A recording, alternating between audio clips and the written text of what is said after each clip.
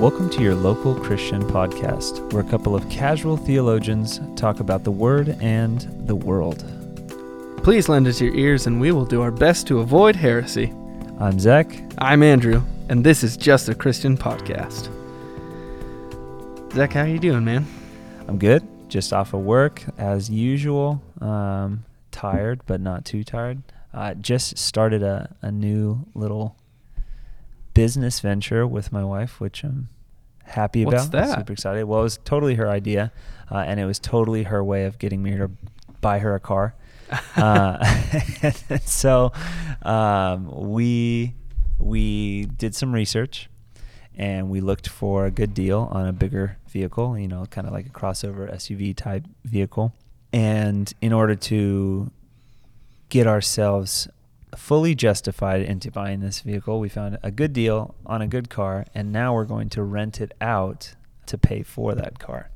So we're going to use an app, and then we're going to rent it out. Wow, that's a crazy good idea. Yeah, hopefully. I didn't know you could even do that. It's like getting property and renting it. That's what you just did. Yeah, so it may end up working out, or the car might explode, and we could just, who knows. But I'm happy about it. Wow, that's awesome, man. Yeah, most of my thoughts have been, You're just always finding ways to, invest in some sense. I think it's fun. Yeah, diversify your assets. Is that the term that people use? For sure. Diversify your assets? Yeah, and it's, in essence, right now we have a low amount of responsibility and excess money coming in, excess income.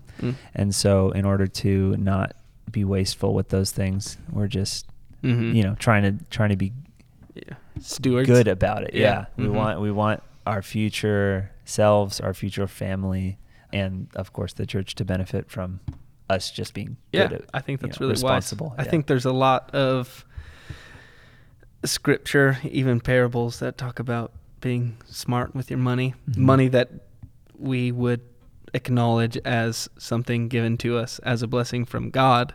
So being smart and diligent and wise with that is a good thing, and that's probably why it's talked about so much. Yeah. So in 2 years or less, all of our listeners will find out whether we were successful in all of your diverse options, or unsuccessful. Yeah, we'll that's see. awesome. We'll see what happens. That's cool. So today we are just getting into some more. Would controversial be the right word for this subject? Yeah, I think it's controversial because they are hard questions to answer. They're also very common in our experience, like as Bay Area Christians, with friends and who care about people. I think it's controversial in that sense, right? Like some people might disagree with us, and we might actually have to talk to them about it at some point soon. Yeah, that's so true. Yeah, in fact, okay, so we're talking about, I'm mapping out sort of 6 ways to deconstruct your faith. You've probably heard, perhaps even more recently than ever, the term deconstruction, particularly in the context of Christian faith. So Christians going through deconstruction, reconstructing a faith that would seem out of line with Orthodox Christianity. So this process of deconstruction is never used. That term is never used to describe someone going from sort of an unorthodox Christian faith to an orthodox approach of the Christian faith. It's never actually that way. It's only going one way. So just as a point of clarification, but you've probably heard it. You've probably heard people talk about this, or you've read it. It is very common right now. And for me personally, I'm seeing it more from people that I know. I said personally, like on a personal level, people that I know on a personal level, probably in the last 2 years, just seeing it more than ever, just one after another. And whether or not they're outspokenly deconstructing their faith, there are many signs or ways that this is going on. And to be clear, that's not me ascribing something to someone as like judgment. This is me rehashing what is already being said in an outspoken manner. Just to be clear, this isn't like a, hey, I have a friend and he told me in secret that he's having this worldview belief and now I'm going to do a podcast on it. Yeah. That's not what this is. This is responding to what is happening all the time and really all around me. Comment on social media. Yeah, so close to us and far from us, right? Yeah, right. And I think it's important to say that we do have an attitude towards deconstructionism. We also have an attitude towards people who are deconstructing their faith, and that is not an attitude of hatred. But when it comes to deconstructionism, if I were to just like put that into a category of something that is happening, something that people are doing en masse, I do not think that it is well-founded in its motivations. I don't think that it is well-founded in its direction. I think that it's something that is dangerous to the heart. It's dangerous to the spirit. It's dangerous in a way that could be damning, and you could feel really good about where you end up in life while giving up something that is much greater. And in the same sentence, I want to say towards people who are in the process of deconstructing, I understand that you have questions, and what we're going to talk about today is you might hear me responding a lot and saying, hey, that's a really valid question.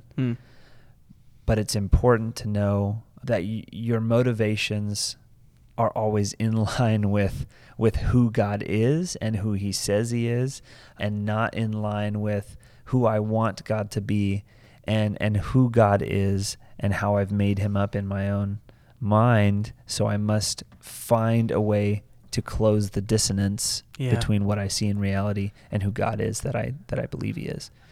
God is who he is. So it's important to... That even kind of just takes me back to the start of the previous episode. I want to say it's the previous episode we talked about. It was kind of an introductory conversation to a mega subject called free will, but we started off by just going over a couple scriptures that just talk about how much higher God is.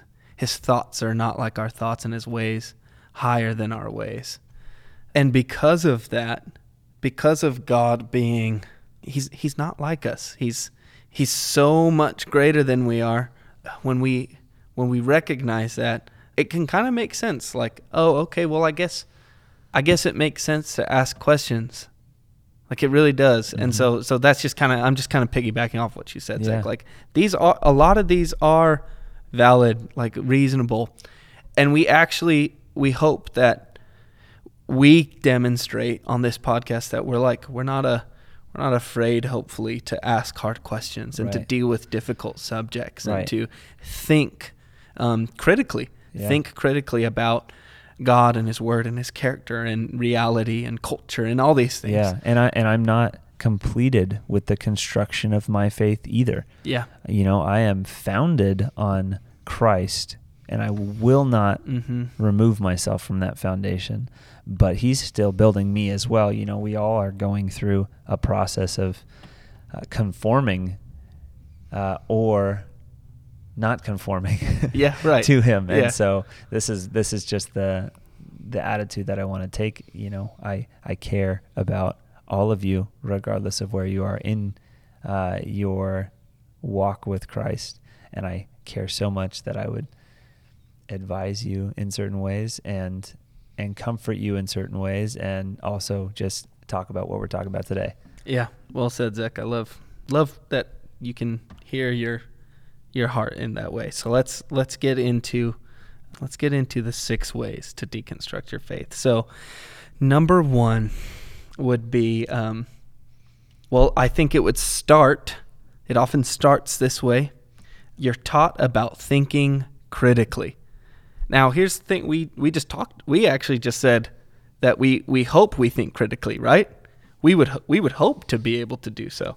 Yeah, I think it's very important. In the context of deconstructing your faith, I think this generally means instead of maintaining orthodox views, consider the alternatives.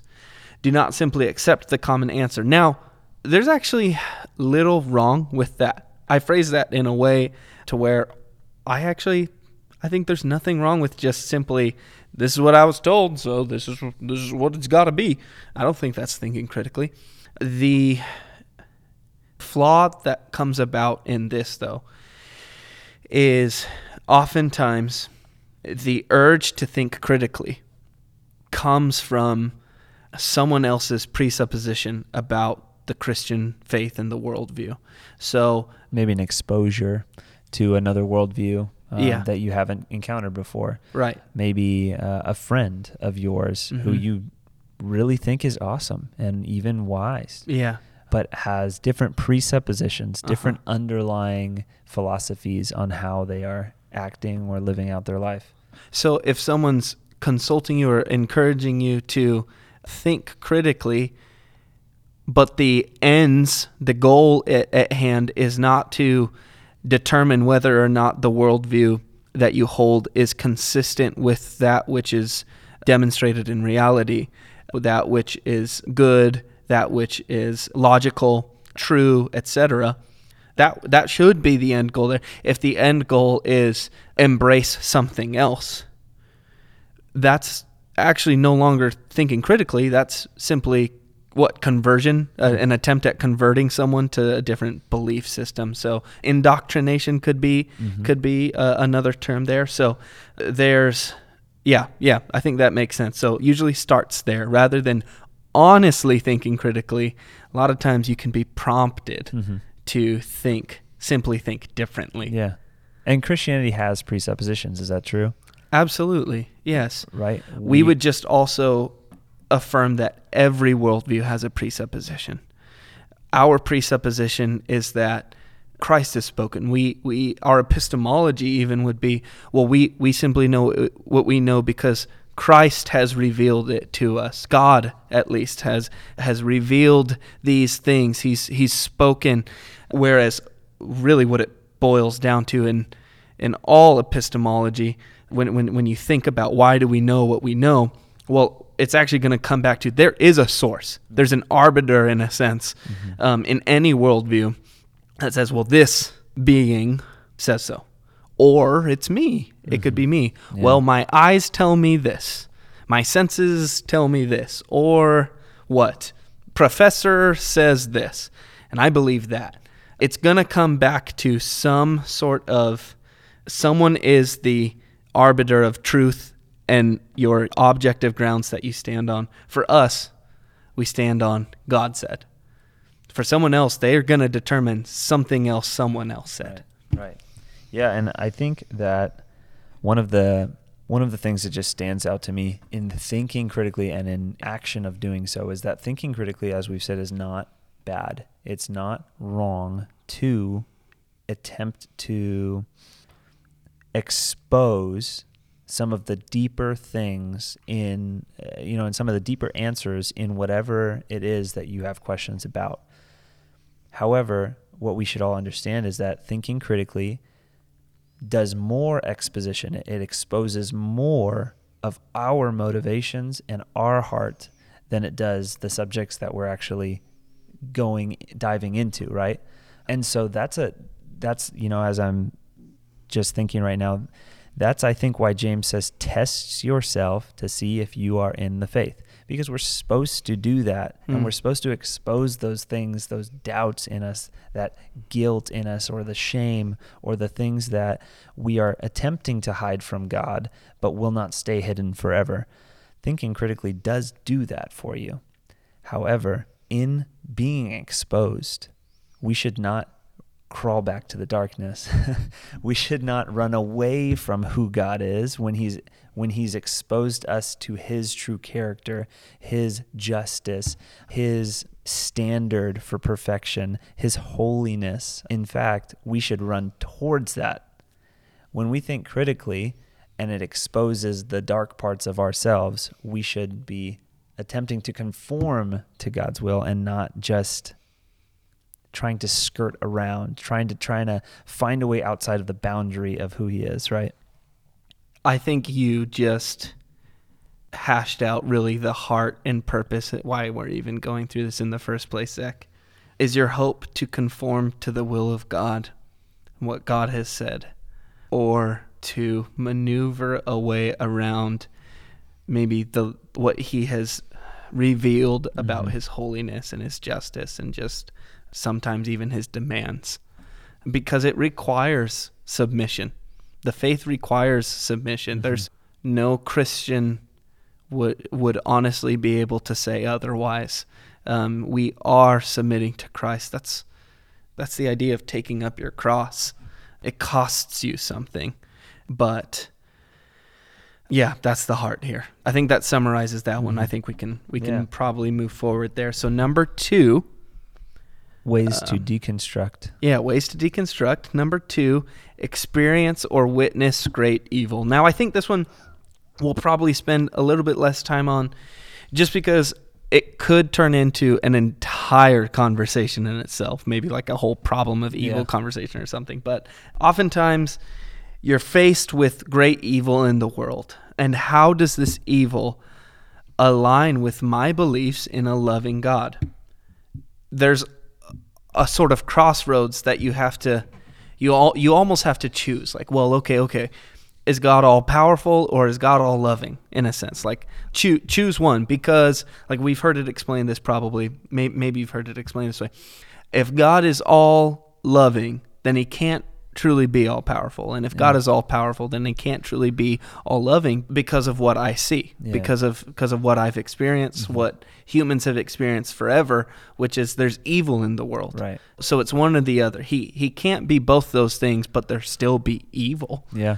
And this is probably an avenue for many people to set aside the faith that they grew up in, to set aside the traditions of the church, and to set aside even the Bible itself, that they would experience something in the world that was so evil, or witness something that was so dark and terrifying, that they would say, how could all of these things have an answer for me? Yeah, and to be fair, this is a good enough question. It's valid enough that every generation asks it. Right. Like really probably every person. Yeah, I was thinking, if you were on the street and you asked 10 people who were walking by, who, out of these 10 people, 9 of them were totally not Christians, I think a few of them might say to you, because how could God allow something like this to happen? Yes. So it's super valid. This is a frequent reality that has to be confronted, and often plays a role in the deconstruction process. Now, for someone clinging to an orthodox view of Christianity, so clinging to orthodox faith, there's a lot of answers that you could give to that sort of thing. And for the purpose of this conversation, one answer that I would just throw out here, I don't know that it would be if I had to choose one, but for the purpose simply of this podcast, I would say we cling to the promises of God, which include that God is powerful and God is loving, and because of those two things, he never fails. He doesn't fail. He is the word dead set. That might be the wrong word to use with God. But anyways, he's determined to accomplish all of his purposes. There is not one that will be thwarted or frustrated. Not one plan and purpose of God will fail to come to pass. He has declared the end from the beginning, and he's doing everything that he does for the good of his bride, his people, his church, those who love God, who love Christ, for his people. He's doing it for them, their good, and for his own glorification. It is to glorify Christ, to make Christ's name great. He is very jealous of his name and the greatness of his name. He will accomplish those things, and that's what we cling to. When we see evil happen in the world, we say, wow, only a good and loving and powerful God could powerfully somehow turn this into good and redemptive and wonderful. We believe in a God of redemption, and so that's probably the short answer. Well, and it's not just that answer is good enough for me. It's that God is good enough. I've experienced his goodness, and I've seen how he answers his people, how he promises and how he comes through every time. I'm not just saying, well, that answer is good enough for me, because there are plenty of people who would say, well, that answer is not good enough for me. I'm saying, no, I'm looking at God and I'm assessing him and his character and how honest he is and how powerful he is, and how good he is. He is both good enough for me to trust and also powerful enough for me to trust that he can do it, right? Mm-hmm. That what he says he's going to do. Yeah. So. Yeah. Well said. Well said. I love that. So number 3, mm-hmm. ways to deconstruct your faith. Number 3, experience an unanswered prayer or reason to doubt God in your life's circumstances. Yeah, I think this is something every believer deals with, honestly. I've yet to meet a Christian that's had every one of their prayers answered, or at least given the answer that they were desiring. Mm-hmm. So maybe it's an answer and the answer is no. That's an answer. That's a legitimate answer. Yeah. But yeah, so you believed that maybe this was God's will for my life, and then that thing changed, and you're like, wait, oh, that's tricky. I was certain. I really believed that was what I was supposed to do or whatever. Mm-hmm. And now I'm not doing that thing or something like that, right? So these could be reasons to doubt. It's circumstantial. It's something like that. And I'm not going to use well, here's what the Bible says about that. I want to appeal here to just something more personal, something more subjective, just to share a little bit. For me, I guess the way that I would empathize here or relate, or I don't know, having a hard time finding the right word, but when I'm praying, earnestly praying, it's often in the middle of that very prayer where I'm confused or frustrated, or I'm hurting because of something. It does feel like a prayer is unanswered, or I do have a reason to doubt God. What's tended to happen is in those moments of that very prayer, within that time of prayer, there's almost a change in the perspective. There's almost a realization like, oh my gosh, how could I see things so humanly? Like, how could I did it again? I'm just so human in my perspective, in my thinking, in my idea of how this could be good for me or something like that. And it kind of hurts. There's a sense where it hurts, like I almost feel remorse for that, mm-hmm. for thinking so lowly. Again, your ways are not like my ways, right? Your thoughts not like my thoughts. You're so much higher than me, kind of a thing. And I almost feel like woe is me in a sense, like, oh, wretched man that I am.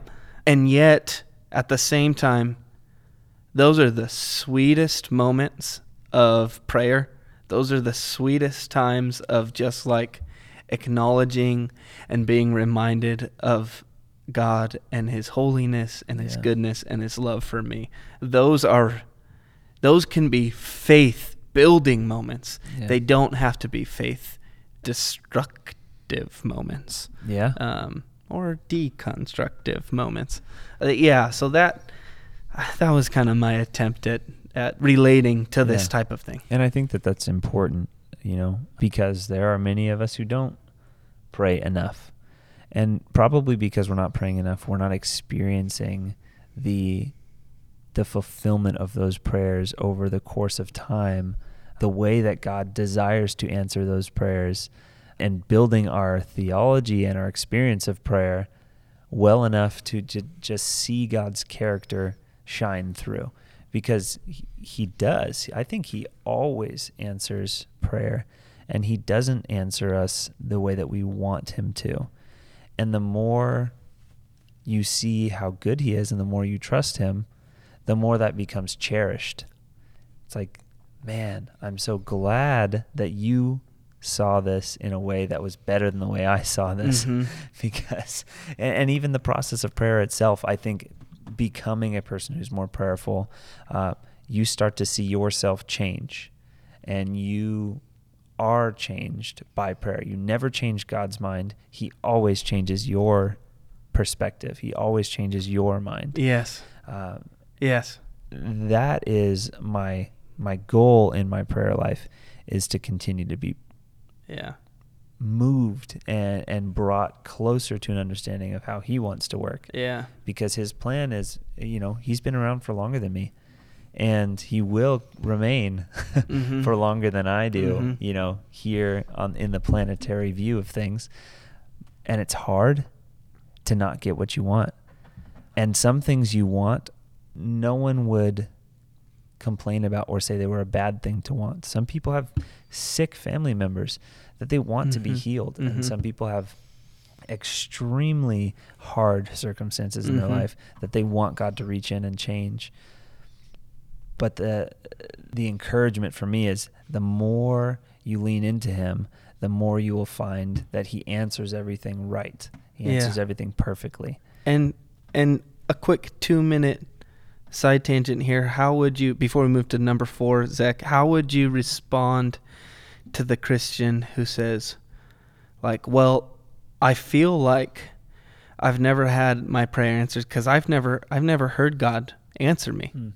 I've never heard his answer, meaning like in an audible sense even. Yeah, I would say me neither. I mean, I honestly, and this is going to sound really weird and stupid, I think that I have heard God's audible voice before, but I have no idea what he said. I can't remember it at all. Like, you would think that would be the most impactful moment of my life, that I saw the heavens open and that I heard this booming voice. No, I can't remember even what he said. Wow. But I will say that he's answered thousands of other prayers in ways that are conceivable to me, but not audible. Yeah. And it's good that he doesn't always yell at me. What totally. His answer is. It's actually much better that I can see it in, like First Kings says, the still small voice, the gentle whisper of a voice, right? Those things that we get to see when God answers us in an unexpected way. To me, it's better. That was fantastic. Yeah. That was a valuable 2-minute tangent. That really was, though. That was great.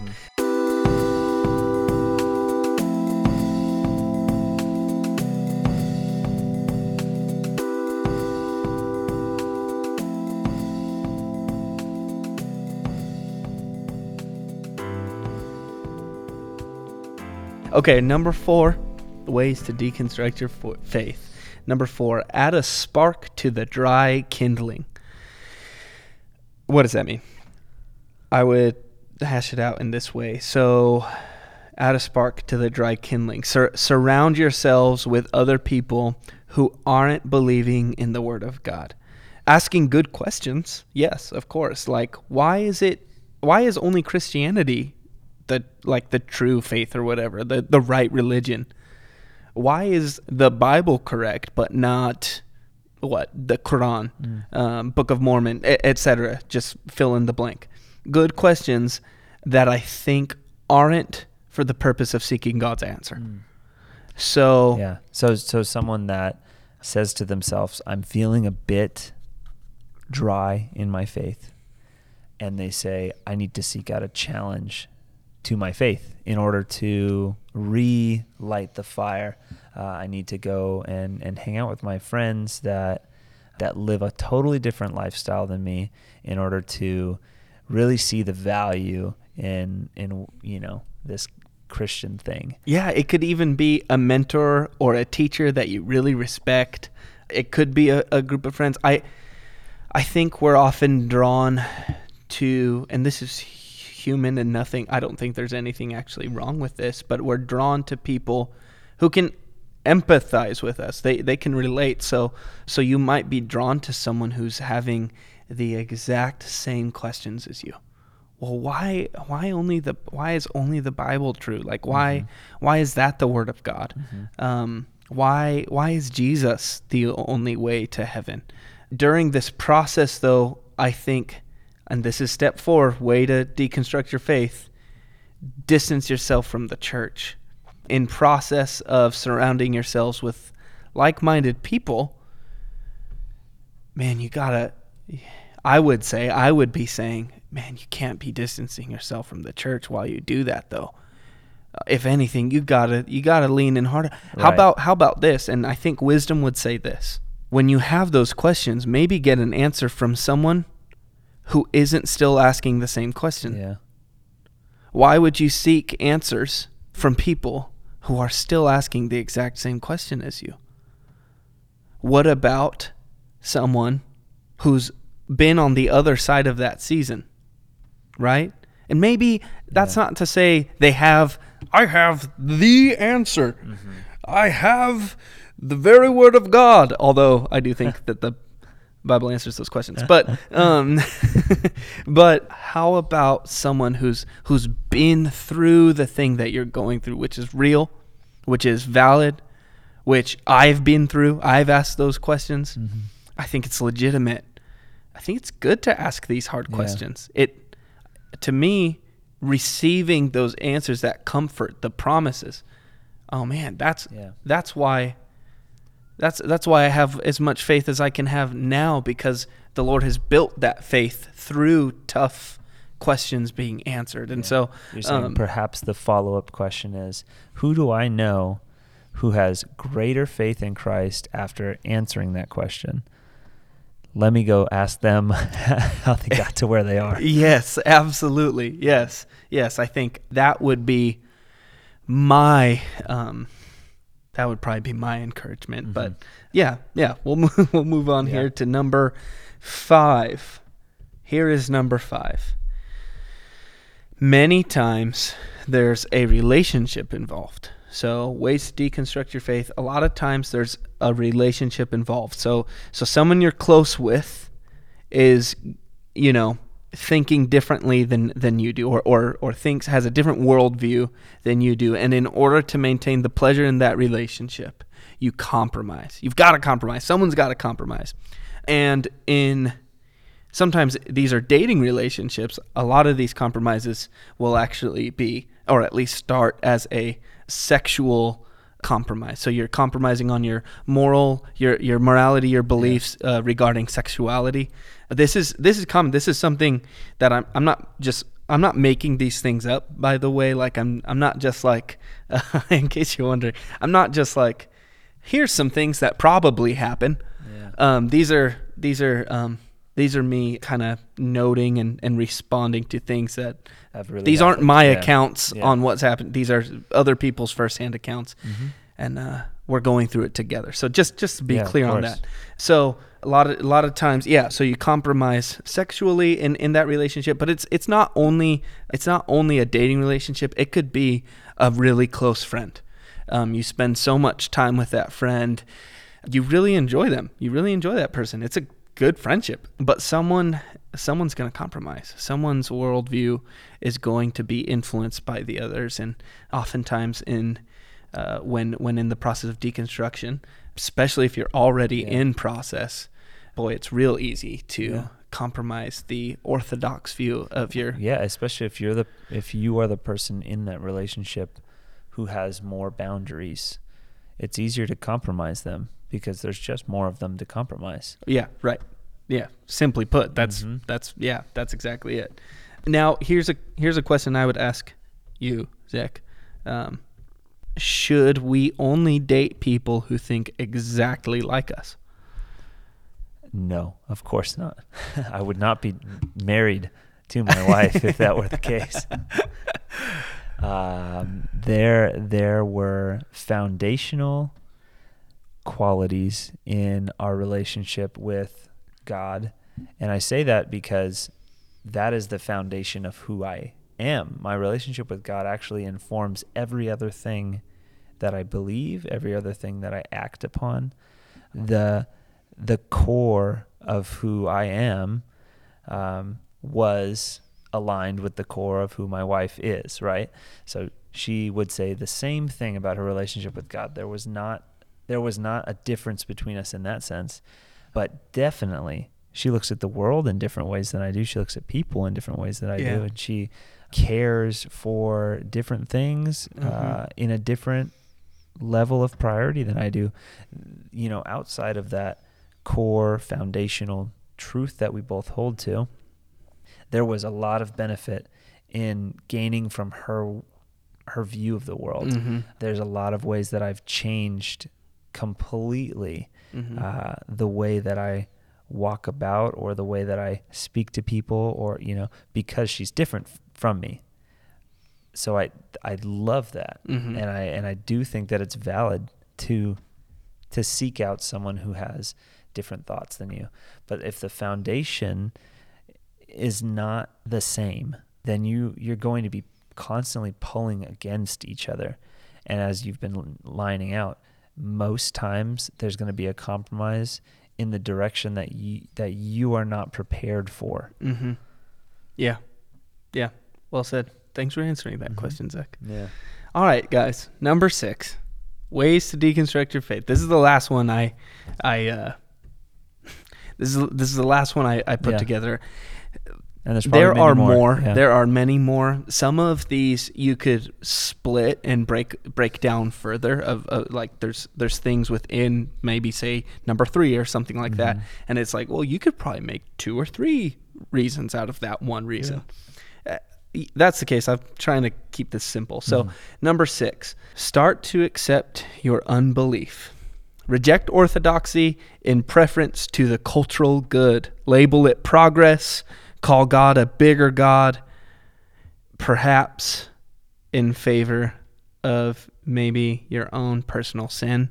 So yeah, start to accept your unbelief. What I mean by accept your unbelief, I mean, I think I talked about justifying your, maybe I haven't mentioned this yet, but I think what's easy to do is sort of, you know, as Christians, we experience this even when we're not going through deconstruction, right? We justify all the time sins that we're guilty of in order to maintain like the comfort of not being guilty. And what happens in deconstruction is now, in order to avoid guilt in its entirety, how about we just accept the very thing that an orthodox view would reject, but label it something else. So maybe in the name of progress.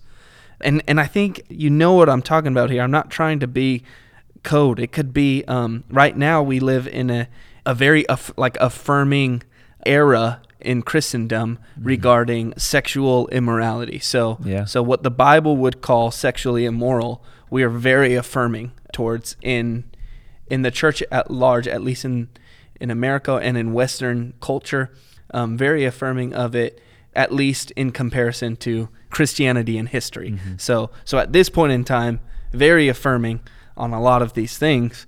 It's probably a major, if not the major, area of dispute when it comes to someone saying the Bible says and someone saying, but I think God is like this. Yeah. Yes. Well put. Yes. But in our time, at least. Yeah. Exactly. What often happens is, in the name of progress, we embrace this thing that would be unorthodox. So, and a lot of times it looks like, well, hey, God's a bigger God. But I've been thinking about that a lot. I mentioned that a lot of this has come about from not just seeing it happen in mainstream, like from mainstream Christians, like people, Christians with a platform. I mean, I'm seeing it on a personal level, like people that I know at some level personally, I've seen things, I'm hearing things like, we can't put God in a box, or we serve a bigger God. And I've been thinking about this, that like every time I've heard someone make an appeal not to put God in a box, or that God is bigger than we like him to be, right? It's always been in order to fit God into some other box. Yeah. It's in an effort to fit God into some other thing, like make God fit into this idea that we like so that we can feel good. And that's despite it not lining up with what Scripture says about God. Orthodoxy, I've used this word a lot, orthodox. Right. Orthodoxy is not an attempt to fit God into a box or a guardrail, to guardrail God's character, his nature, according to how we want God to be. Orthodoxy boxes us in. Orthodoxy doesn't box in God, it boxes us in. It guardrails our ideas about God to keep our ideas in lockstep with who God has revealed himself to be. Mm-hmm. We're not putting God in a box. We're putting ourselves in a box because it is far too easy for us to wander. You ever heard the song, Come Thou Fount? It's that old hymn. Prone to wander, Lord, I feel it. Prone to leave the God I love. Right. Man, that's why we have doctrine and orthodoxy, and that's why we have the church to build each other up and to exhort each other to faith. Mm-hmm. It's because it is easy for us to wander. It is so easy, and we will even put labels on it to make it easier. We'll call it progress. We'll call it, well, no, I'm just serving a bigger God. Yeah. But orthodoxy exists for our benefit, not to benefit God. God doesn't need orthodoxy. We're just staying true to what God has said about himself, not what we say about him. Of course, and that's why God describes himself as changeless. As, he says, am I a man that I would change? Am I some kind of human being that I would lie to you about who I am? Or, us, God is saying, you are the ones who are prone to wander away from me. You need the guardrails. I don't need the guardrails. I am who I am, and attempting to say, well, God is just, but he also allows these things. That's saying God is only just to a point. He is not always just. He's just this time. But he's not just when he allows these things. To say that God is loving all the time, always to every person, is to say, well, God can't choose what he wants to do when he's loving. He just has to be my idea of what loving is. Right. Based on my definition of love. Based on my definition of love. And we're always attempting to do that. That is not a particular class of people's problem. That's all of our problem.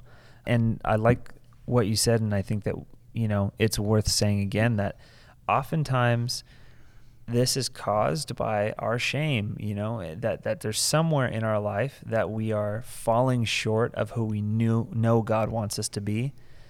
But instead of turning to him and say, help me, I can't do this on my own, we say, God, join me over here.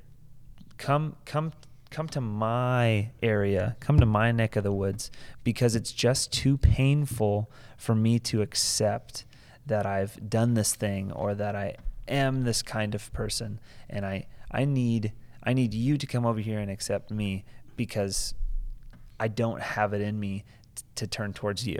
Yeah. That's maybe that's harsh, maybe that's hard, but hey, I've felt that way, and I've had to allow God to correct me before. There's many times that I've felt that way. And if our shame is the kind of thing that keeps us from accepting who God wants us to be and how God wants us to act, then we're missing the entire point of the cross. We're missing the entire point of of all of the things that God has done to prove to us that he's worth turning towards, right? Yeah. Yeah, those are just some thoughts based on, how we're explaining this orthodoxy question, but also this difficulty that many people are experiencing nowadays in attempting to justify their unbelief and to justify their straying from what God is laying out. Yeah, and you said in response to the first way, you had touched on what I think I had mentioned, I think was really kind of the heart of this episode, which was you can find a way to like slip around or maneuver around what God has revealed about his justice, his holiness, his character, etc., kind of to make it fit into maybe it's a more culturally appropriate view of God or something like that, more fitting, more comfortable or something, or you can submit. You can submit to what God says about him and, mention that, hey man, like, you got to pick up your cross kind of thing. We die to ourselves, and that's not easy. That does cost us something.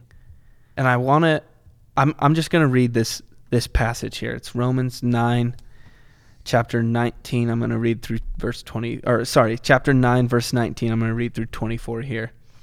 You will say to me then, why does he still find fault? For who can resist his will? But who are you, O man, to answer back to God? Will what is molded say to its molder, why have you made me like this? Has the potter no right over the clay to make out of the same lump one vessel for honorable use and another for dishonorable use?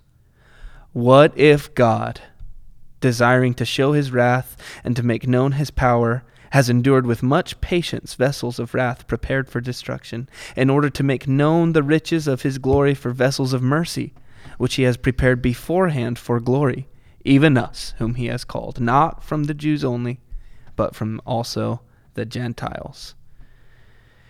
That section of Scripture, those, 5 verses alone, has caused me more like internal turmoil in my thinking, in my theology, in my emotion.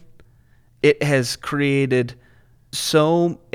me to think so much more than maybe any other section of verses that I've had to deal with, because I had to submit to something that I didn't like. I didn't like it. I had to submit to it, and it was hard, and it took a long time. And I'm saying that I'm not saying it like, aren't I cool? I hope that's not my tone here. I hope that's not what's being communicated. I'm saying that you're saying that you're proud of where you have landed after having submitted. You're saying it's like it was a good thing for you. I'm saying yes. It's built my faith to submit to something that I thought would be faith crushing. Mm-hmm. It's made me see and experience the grace of God in a way that I thought would diminish and take from the grace of God. It's built me up, but it was hard to do. But it turns out that was actually better, and that submitting to God, even when my own self, my own brain, what I would choose, if Andrew was in control, Andrew would not write that. Mm-hmm. Andrew wouldn't say, well, what if God? Even just that idea, well, what if God? Are you okay with this? What if? What if this is what God desires to do? How? Are you okay with that? Like, oh my gosh, I don't know that I'm okay with that. Mm-hmm. And it's a painful process of submitting. It was painful for me, at least. Mm-hmm. And I'm so glad that God took me through that journey because of just how he's increased my faith because of it. So just as an example, an anecdotal example, I suppose, of submission, I guess in a way to empathize that it is hard. It's hard to do, but to say, hey, it's good. Like it actually, Like, I'm grateful. Yeah. I'm grateful for it. I think it's a great example because you read those verses at one point in your life and said, I just can't see how this fits with the rest of it. And over the process of desiring God to answer those questions for you and submitting to him the ability to say these things and for them to be true, along with all of the other things that he said, you've found that that he is greater in your eyes than he even was before. Yes. Yeah, absolutely. Mm-hmm. So, fam, the listeners whom we love and are so grateful for your listenership, for joining us. That's our 6 ways to deconstruct your faith. And it was, that was just kind of an exercise, really, for us to go through as I've been starting to see more and more a commonality just in people around, people in on platforms, and people just in kind of in distant circles in my own life. So, and I might say, maybe you have too. Maybe any of the people listening to this might have seen some sort of parallel with someone in their life who is heading down a path very similar to the ones that we just laid out. Maybe you are yourself, and maybe that has caused you to have questions. As you're listening to us, you've grabbed onto some things and said, wow, I'd like to hear more about this. Hey, we're here and we're enjoying this, and we really do want to open it up to the conversational place that we can have with our audience. We, a few episodes ago, had a question that we answered, and today we have another mailbag question. We just got a letter. We just got a letter. So from this listener, and we will also keep this name anonymous. You can always let us know if you want your name to remain anonymous, by the way. So we'll keep this one that way. Here's the question. Paul says that for since the creation of the world, God's invisible qualities, his eternal power and divine nature, have been clearly seen, being understood from what has been made, so that people are without excuse. That's Romans 1:20. So Paul says that God's invisible qualities have been clearly seen, they're clearly understood, thus people are without excuse. That's my paraphrase of what I just read there. Is there a scenario then in modern day times for someone who has never heard the name of Jesus to end up spending eternity with him anyways? And that is an astute question. That is an excellent question. For sure. And we're going to attempt to answer it right here. Yeah, I think what's really helpful is to back up a few verses as well. Romans 1 verse 20 says what Andrew just read. In verse 18, it actually, is part of the start of that argument. Paul actually starts his argument about these people who are living today, and he's saying all of us, every person who's ever lived, and including us, the wrath of God is revealed from heaven against all ungodliness and unrighteousness of men. So what are the divine qualities that God has revealed? The wrath of God. Dangerous ones. Yes, there are plenty of other characteristics as well. Yeah. I think that God shows himself in creation in many ways. Yeah. We could call it natural theology. Yeah, and foremost in the creation and the image of himself that he's placed on human beings. We shouldn't just look at mountains and birds to find out who God is, right. but we should but look the at very each image other. bearers. Yeah, we of should God. look at each other to find out who Yeah. God is. And what Paul is saying is that is possible. And in fact, we don't even have an excuse for saying that we don't know who he is, because he has planted himself and the image of himself in creation. Yep.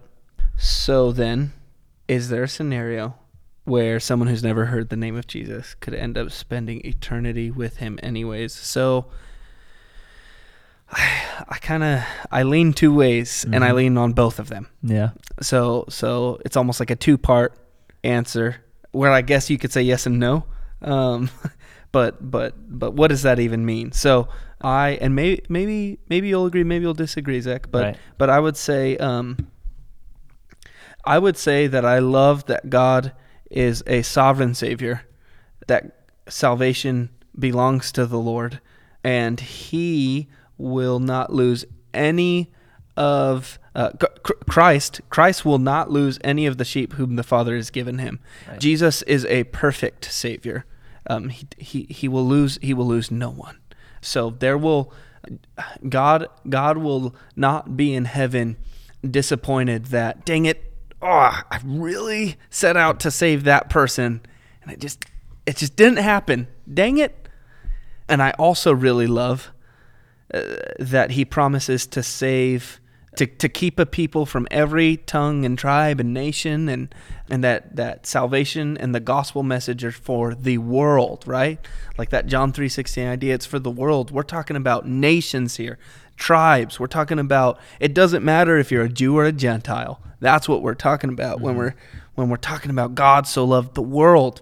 Man, this is good news for anyone, regardless of ethnicity, meaning like ethnos, like where are you on the world? For sure. So to me, that is great hope and makes me say, so I guess that there's a scenario where that could happen, because God decides. I think salvation belongs to God. I think God gets to decide, as He's the judge and He's the Savior. Yeah. God gets to decide. And that's where we should really land as well. You know, I fully respect that as an answer, because it is clear to us from Scripture that God doesn't want us judging each other's eternity. He wants us judging each other in order to align ourselves with God's will. Yeah. He wants you and I to look at each other and to say, hey, I know you know the same things that I do about God, so why are you acting like that? Yeah. However, judgment in the eternal sense, whether you are in Christ or out of Christ, that's up to Him. Yes. For sure. That's kind of that's where the other part of that question is, though, or my answer. I kind of described it as a two-part. There is another side, and I answered the way I answered first on purpose, because that's my starting point. And then I would follow by saying there is also, I think, biblical reason to believe that you have assurance of salvation based off of really God's work alone. And then there's like fruit. We're taught to judge a tree by its fruit. Now, that's not to say we judge, again, as you said, like the eternal state of somebody, and we don't get to know what tomorrow even looks like for a person. Right. We don't know. But the reason that we have missionaries, the reason why we bring the gospel to the corners of the earth, is because it is essential that we do share the gospel. And so what I would say is, I don't cling to any sense of assurance that someone who is not a professing believer has salvation. Right. But my assurance still ultimately lies in the sovereign God, not in even my profession of faith. My assurance is in a perfect Savior. So it's not. I don't think it's as like as black and white as maybe we like to make it for simplicity reasons, because we're ultimately we're trying to answer the judgment of an eternal God. Yeah. So, but we're also not universalists who believe that because Christ died, every single soul goes to heaven. Right. We don't believe that. There's scripture why we don't believe that. We'll probably spend some time in that at some point. For sure. But we do believe in a perfect Savior. Right. Yeah. I think my last comment, just to keep it, as short as the mailbag should be, is to say that God has defined what His method is of releasing the good news into the world. He has said, "Who will preach this message? if there's no one preaching it, right? He has said, like, I give you the good news, and your job is to take it and to share it, because there can't be anyone who hears it if you aren't sharing it. We do have particular roles in what God is desiring to do in bringing his people to himself. Mm-hmm. We live in a place where we don't just get to shirk off that responsibility. There are people around us, you, me, and everybody, who need to be recipients of the good news that we bear. We should be sharing it, and we must share it, and we don't get to shrug it off. That our responsibility is that important, and that maybe if we don't go, God will save that person anyways.